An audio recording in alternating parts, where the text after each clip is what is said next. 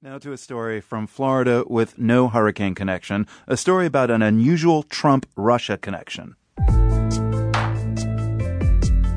I'm looking at a glitzy video ad featuring images of Trump Tower in Miami, bathrooms with gold fixtures, there are ocean views and a fireplace, huge ceilings and white glove service, all yours for tens of thousands of dollars a month.